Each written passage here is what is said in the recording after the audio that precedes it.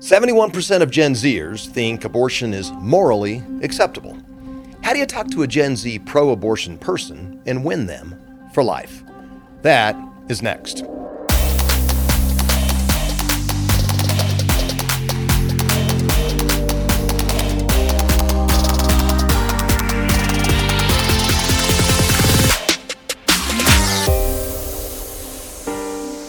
Hey, welcome back to the Barry Farah Show.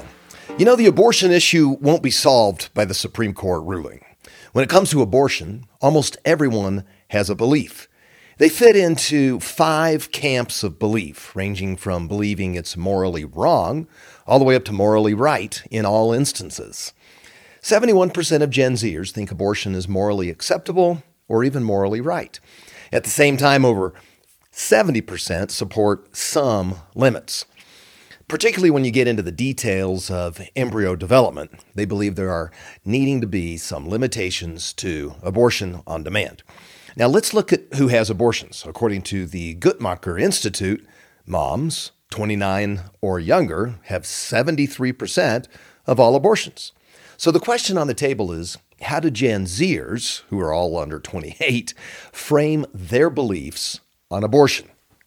Well, anytime you try to categorize a group, it's really not fair. There are people in every generation. Every classification just doesn't fit the stereotype of the social scientists' broad generalizations, their broad classifications. Yet, social scientists do study generations, and these sociologists gather information in a variety of ways, and they do field observations, they do interviews, written questionnaires, they put together all these statistics, they have these historical documents, they do content analysis, and they do what's called artifactual data. Artifactual data is basically anything that's related to human activity.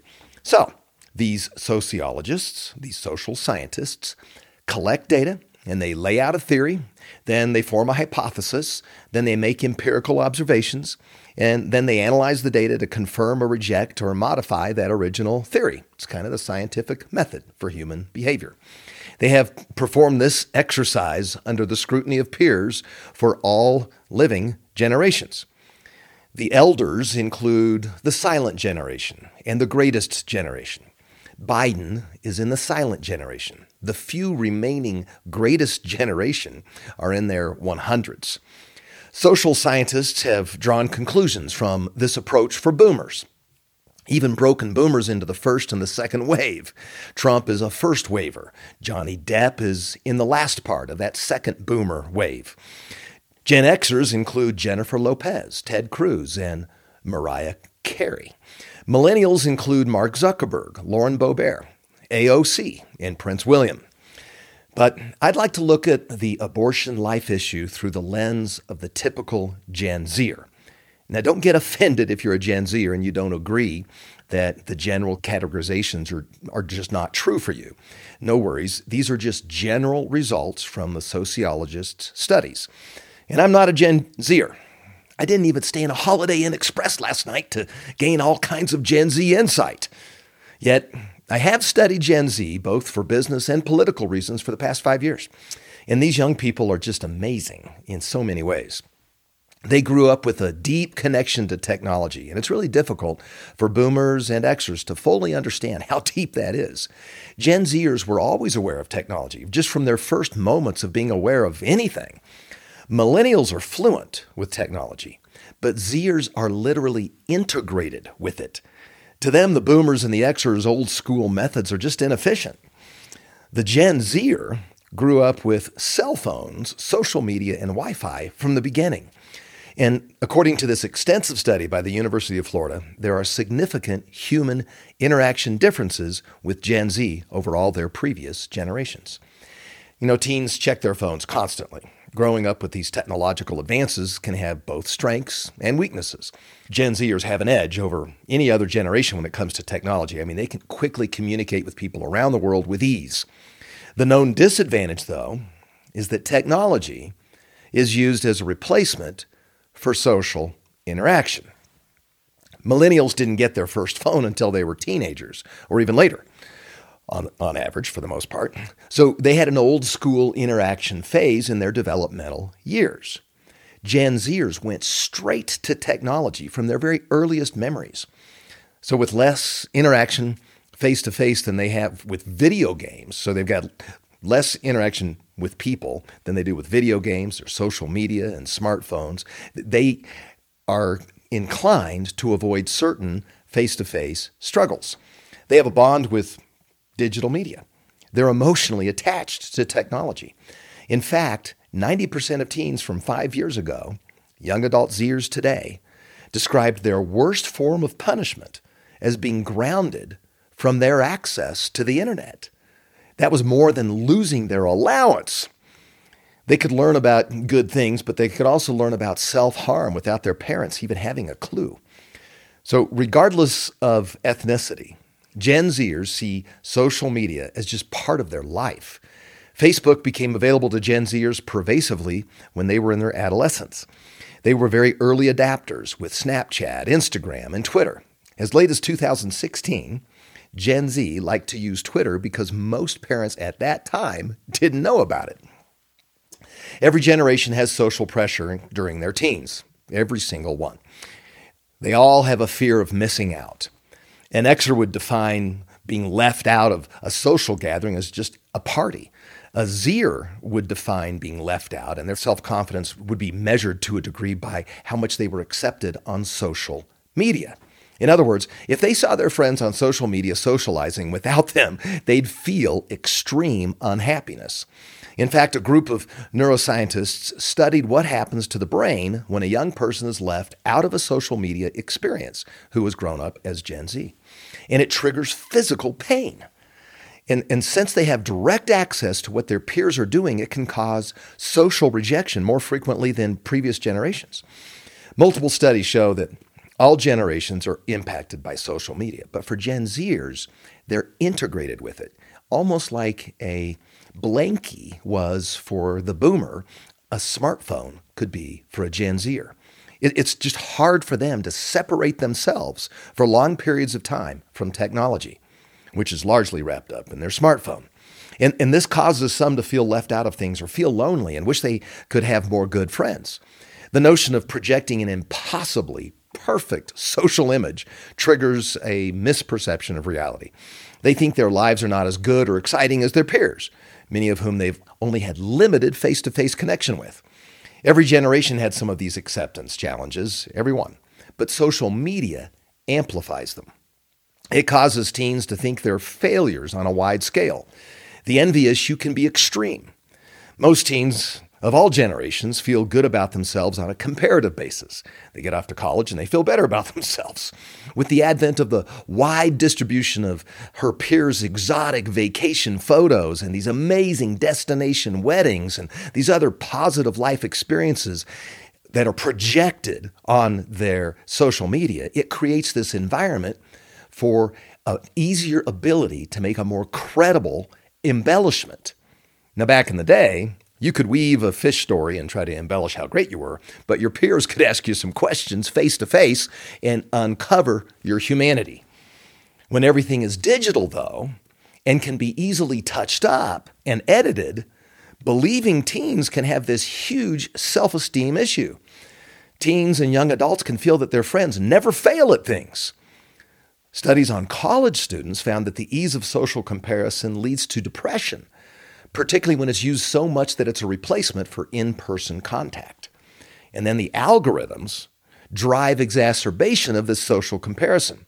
The more you interact with a person or page, the more you see their posts. And this creates a larger-than-life reality. And this can adversely impact emotional stamina or even emotional intelligence. Most receive their news from a select version of social media, according to Pew Research. This doesn't allow for a balance of perspectives or even for what's real, because the algorithms reinforce the notion that most people think exactly like you do. So for most Gen Zers, technology-based relationships and technology-controlled inputs on the news of the day is their actual reality. Well, this causes two things. It makes it hard to handle a direct conversation from another perspective. And it creates the tendency to mimic and converge emotionally without awareness. Zers tend to base their self-esteem off of social comparisons and try to act like the people they see on social media, even if they're unaware that they're doing that. This is called emotional contagion, and it can also work in a group setting. This is when the moods of one group transfer to the moods of another group. Now, on the positive side, when you're high in emotional contagion, which the Gen Zers are, it does improve cooperation in the workforce and even decreases conflict. On the other hand, cyberbullies can transfer negative emotional posts and have an outsized impact versus face-to-face human interaction. That person that is a bully might really be a small person physically and not be that intimidating at all. But Gen Zers might be adversely affected by that cyber bully. Now, on the positive side, Gen Zers appear to have a very high level of compassion, and they see themselves as thoughtful and concerned about others. The video chat capability has actually been shown to improve cognitive empathy. On the other hand, Gen Zers feel anxiety, strangeness, and panic when absent from their cell phone. They just don't know what to do when they don't know what everyone else is doing. Research shows that watching news through social media, for example, a mass shooting in real time, just delivers too much negative news for the neurotransmitters to handle. As such, we become hardened to emotional experience, and we've just got less empathy. So Gen Zers are the primary age range where their parents are Gen Xers. And those Gen Xers had focused on a friend-parent approach. That was versus the advisor-disciplinarian approach of their parents. And this has its pros and cons. Research shows that 88% of those in the Gen Z area felt that their parents are their friends rather than their advisors or even their coaches. Gen Xers are known to have this high energy level. They're creative. They're multitaskers. But technology is not native for them. For them, it's a tool, and they thought it was a good tool to hand to their kids. For their kids, though, it's part of their very existence. Now, the business community understands all this. They've studied it. They've studied it so much so that Gen X and Boomer managers have gone to extensive training sessions to learn how to communicate with their Gen Z employees through a variety of technology platforms like Slack. Gen Zers are like millennials in that they desire to create meaning and they value formal education and they desire their own personal experience, but they're more independent than millennials. They're more entrepreneurial, they're more competitive, and a little more driven by security. Social scientists say there's a direct impact based on your surroundings, and even if you aren't tuned into it, it affects you. Your political environment has an impact on you, whether you are aware of it or not. Now, if you're a boomer, you grew up in a much different time than a Gen Zer. You rode your bike for miles from home, even after dark. Your parents, just generally speaking, were not that concerned about your safety. As you came of age, on a geopolitical level, a boomer thought that everything dangerous was far away. And in light of the Soviet Union, which was played out in a proxy war with Vietnam, and communism and socialism were showing their ugly head in real time. Nationally, for the boomer, the big news stories were Watergate, which was a scandal sourced in paranoia for a president, civil rights, and abortion.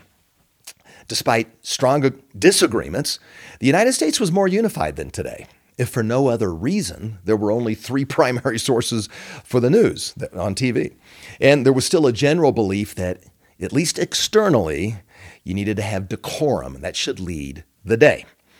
Xers were impacted by the Persian Gulf War, AIDS, and rising crime. On the positive side, agree or disagree with that war, they observed the United States as powerful and a winner. President Bush Sr. famously said, "We finally got that monkey Vietnam off our back." Millennials came of age during a massive recession. They kind of felt robbed, gypped. There was also this economic housing meltdown that brought us into that recession. They observed the 9/11 attack on U.S. soil as a kid. They witnessed the first black president, gay marriage becoming legal by the Supreme Court ruling, and an overall ethos of less pride in America. They didn't agree that America was all that exceptional. The president they grew up with, Obama, was regularly cannibalizing America culturally. He was weakening us abroad and presuming racial prejudice upon everybody here domestically, across the board. Millennials that adopted that worldview, so social scientists say, actually became fearful of political debate. They just couldn't handle somebody that was on the other side, which was usually a conservative. Most millennials are liberal. That's why they believe it's acceptable to censor opposing ideas. So that's millennials. Now, Gen Zers have a very different experience. Theirs helps us understand why social scientists conclude that Gen Zers don't like debate issues too, but it's different than millennials. And in fact, they're generally put off by the whole concept of opposing sides. In contrast, both boomers and Xers grew up enjoying respectful relationships and even good friends with people whom they disagreed with politically. That's certainly not the case for Gen Zers. They observed political hostility from day one. Some social scientists claim that that's why Zers are more intense about diversity acceptance and embracing what you love and rejecting what you don't. Social scientists concur that Gen Zers don't enjoy debating the big issues like their grandparent boomers. They point to social media as the desensitizer. Barna surveyed young Gen Zers to uncover some of their moral beliefs, and according to Barna, only 34% think lying is wrong. Yet almost 90% think it's wrong to challenge another person's beliefs, especially if it embarrasses them. They don't like the hostility that seems to come from that confrontation. In fact, they're selective about what others should believe. A full 66% of Gen Zers think it is wrong to have a belief if that belief offends other people. Now, that can be tough to do. I mean, even negotiating a relatively mundane issue like where to put a stoplight can result in someone being offended. So, how does a Gen Xer or a boomer engage with a Gen Zer and invite them to another point of view when it comes to the issue of life and abortion? Well, I don't know for sure. But I did ask some Gen Zers, and these fun, delightful, full-of-life Zers have had some success. Now, admittedly, they're in that 29% minority, but they know how their 71% peers think. They persuade with a winsome tone. These Zers have been effective in changing the minds of their contemporaries. So here's my summary of how they go about it. To solicit legit engagement, I'm told, the case for any discussion on abortion must be in the context of authenticity, justice, and control. Now let's look at each. Authenticity is partly explained with nuance. For example, the history of abortion is complex. Now, part of the Hippocratic Oath, initially signed by Hippocrates back in 400 BC, condemns abortion. Yet, Protestant Christians through the 1800s didn't think the baby was alive until quickening. And that's the time when the mom can feel the baby kick. It's just not honest to say that Christians had a consistent understanding throughout history.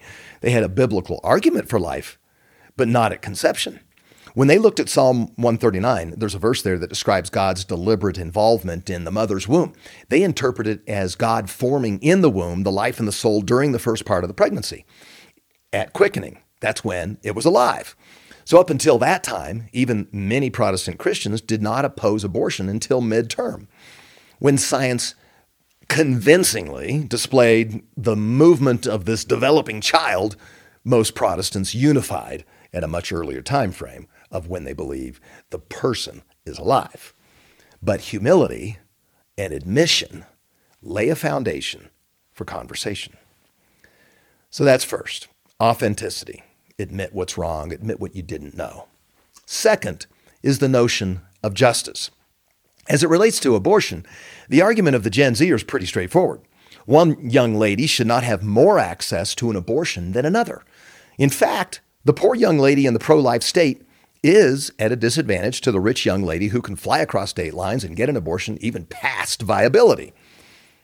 I mean, in some states, they're talking about 28 days after the baby is born. So, how do you approach this definition of justice? Well, first, remain authentic. From a pure linear logic perspective, the Gen Zer has a point. He would argue that if abortion is just, then a young lady who wants to have an abortion should be able to have one. Yet, justice needs some context. In the big picture scheme of things, how is justice really defined? Now, in any ethics discussion, justice includes all the living human beings that are affected by whatever that discussion is. So, when you look at a little human living being, when is that little human being needing to be given justice? So my Gen Z friends would recommend starting with a question, which opens the door to think about equality and justice for the precious little one, as well as for the young lady. They recommend a loving tone with a tough question. When do you think life begins? Dead things don't grow. The embryo grows. At conception, the little one has all the ingredients for life that he or she will need. So when did he or she start to be alive? Now, if the Gen Zer is true to her colors, her desire for authenticity and his longing for justice will result in a modified view of abortion on demand.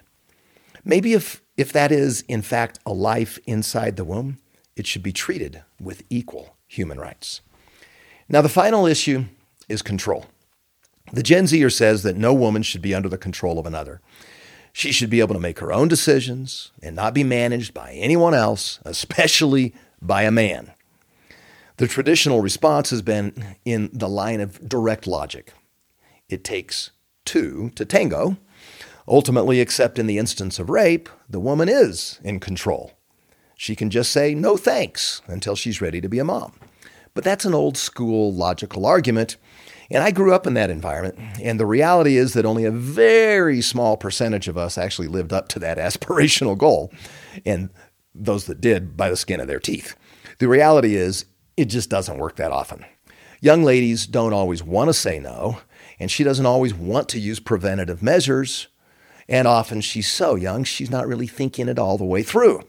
Unfortunately, the law of nature does not comply all the time with that straightforward argument. So, if a young lady gets pregnant before she wants to be a mom, how does she navigate not being under the control of another? If she has an abortion, she may have side effects, but she has no child to be responsible for. If she gives the child up for adoption, that could turn out to be a real blessing, but she might feel embarrassed or uncertain about that outcome. So to this, our Gen Z friends would counsel us to discuss this whole conversation in this context around the human rights issue.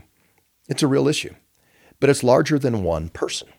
Again, they recommend a gentle tone with a tough question. They borrow from the UN's declaration after World War II. Just about everyone agrees that humans should be given certain rights regardless. They're inherent. They're not given by governments. They should just be protected by governments. Like in our Declaration of Independence, that right to life and liberty and the pursuit of happiness. So the Gen Zers would ask their peers the following question, coming right out of that UN declaration. At what point are the rights inherent to all human beings, regardless of race, sex, nationality, ethnicity, language, religion, or any other status, applicable to a baby? This is sort of an extension of the when is the baby alive question. This approach doesn't mean you'll win over a pro-abortion Gen Zer to a pro-life worldview. Yet these three issues, authenticity, justice, and control, need to be understood. And any conversation that we have with them needs to be in that context. It's the only way to set up an empathetic conversation with the typical Gen Zer. It applies to all issues, but abortion is one of the most challenging. I'm for life, and I believe we should protect innocent life. But I'm not going to win that debate without respecting and serving the Gen Zer where she is. To your freedom.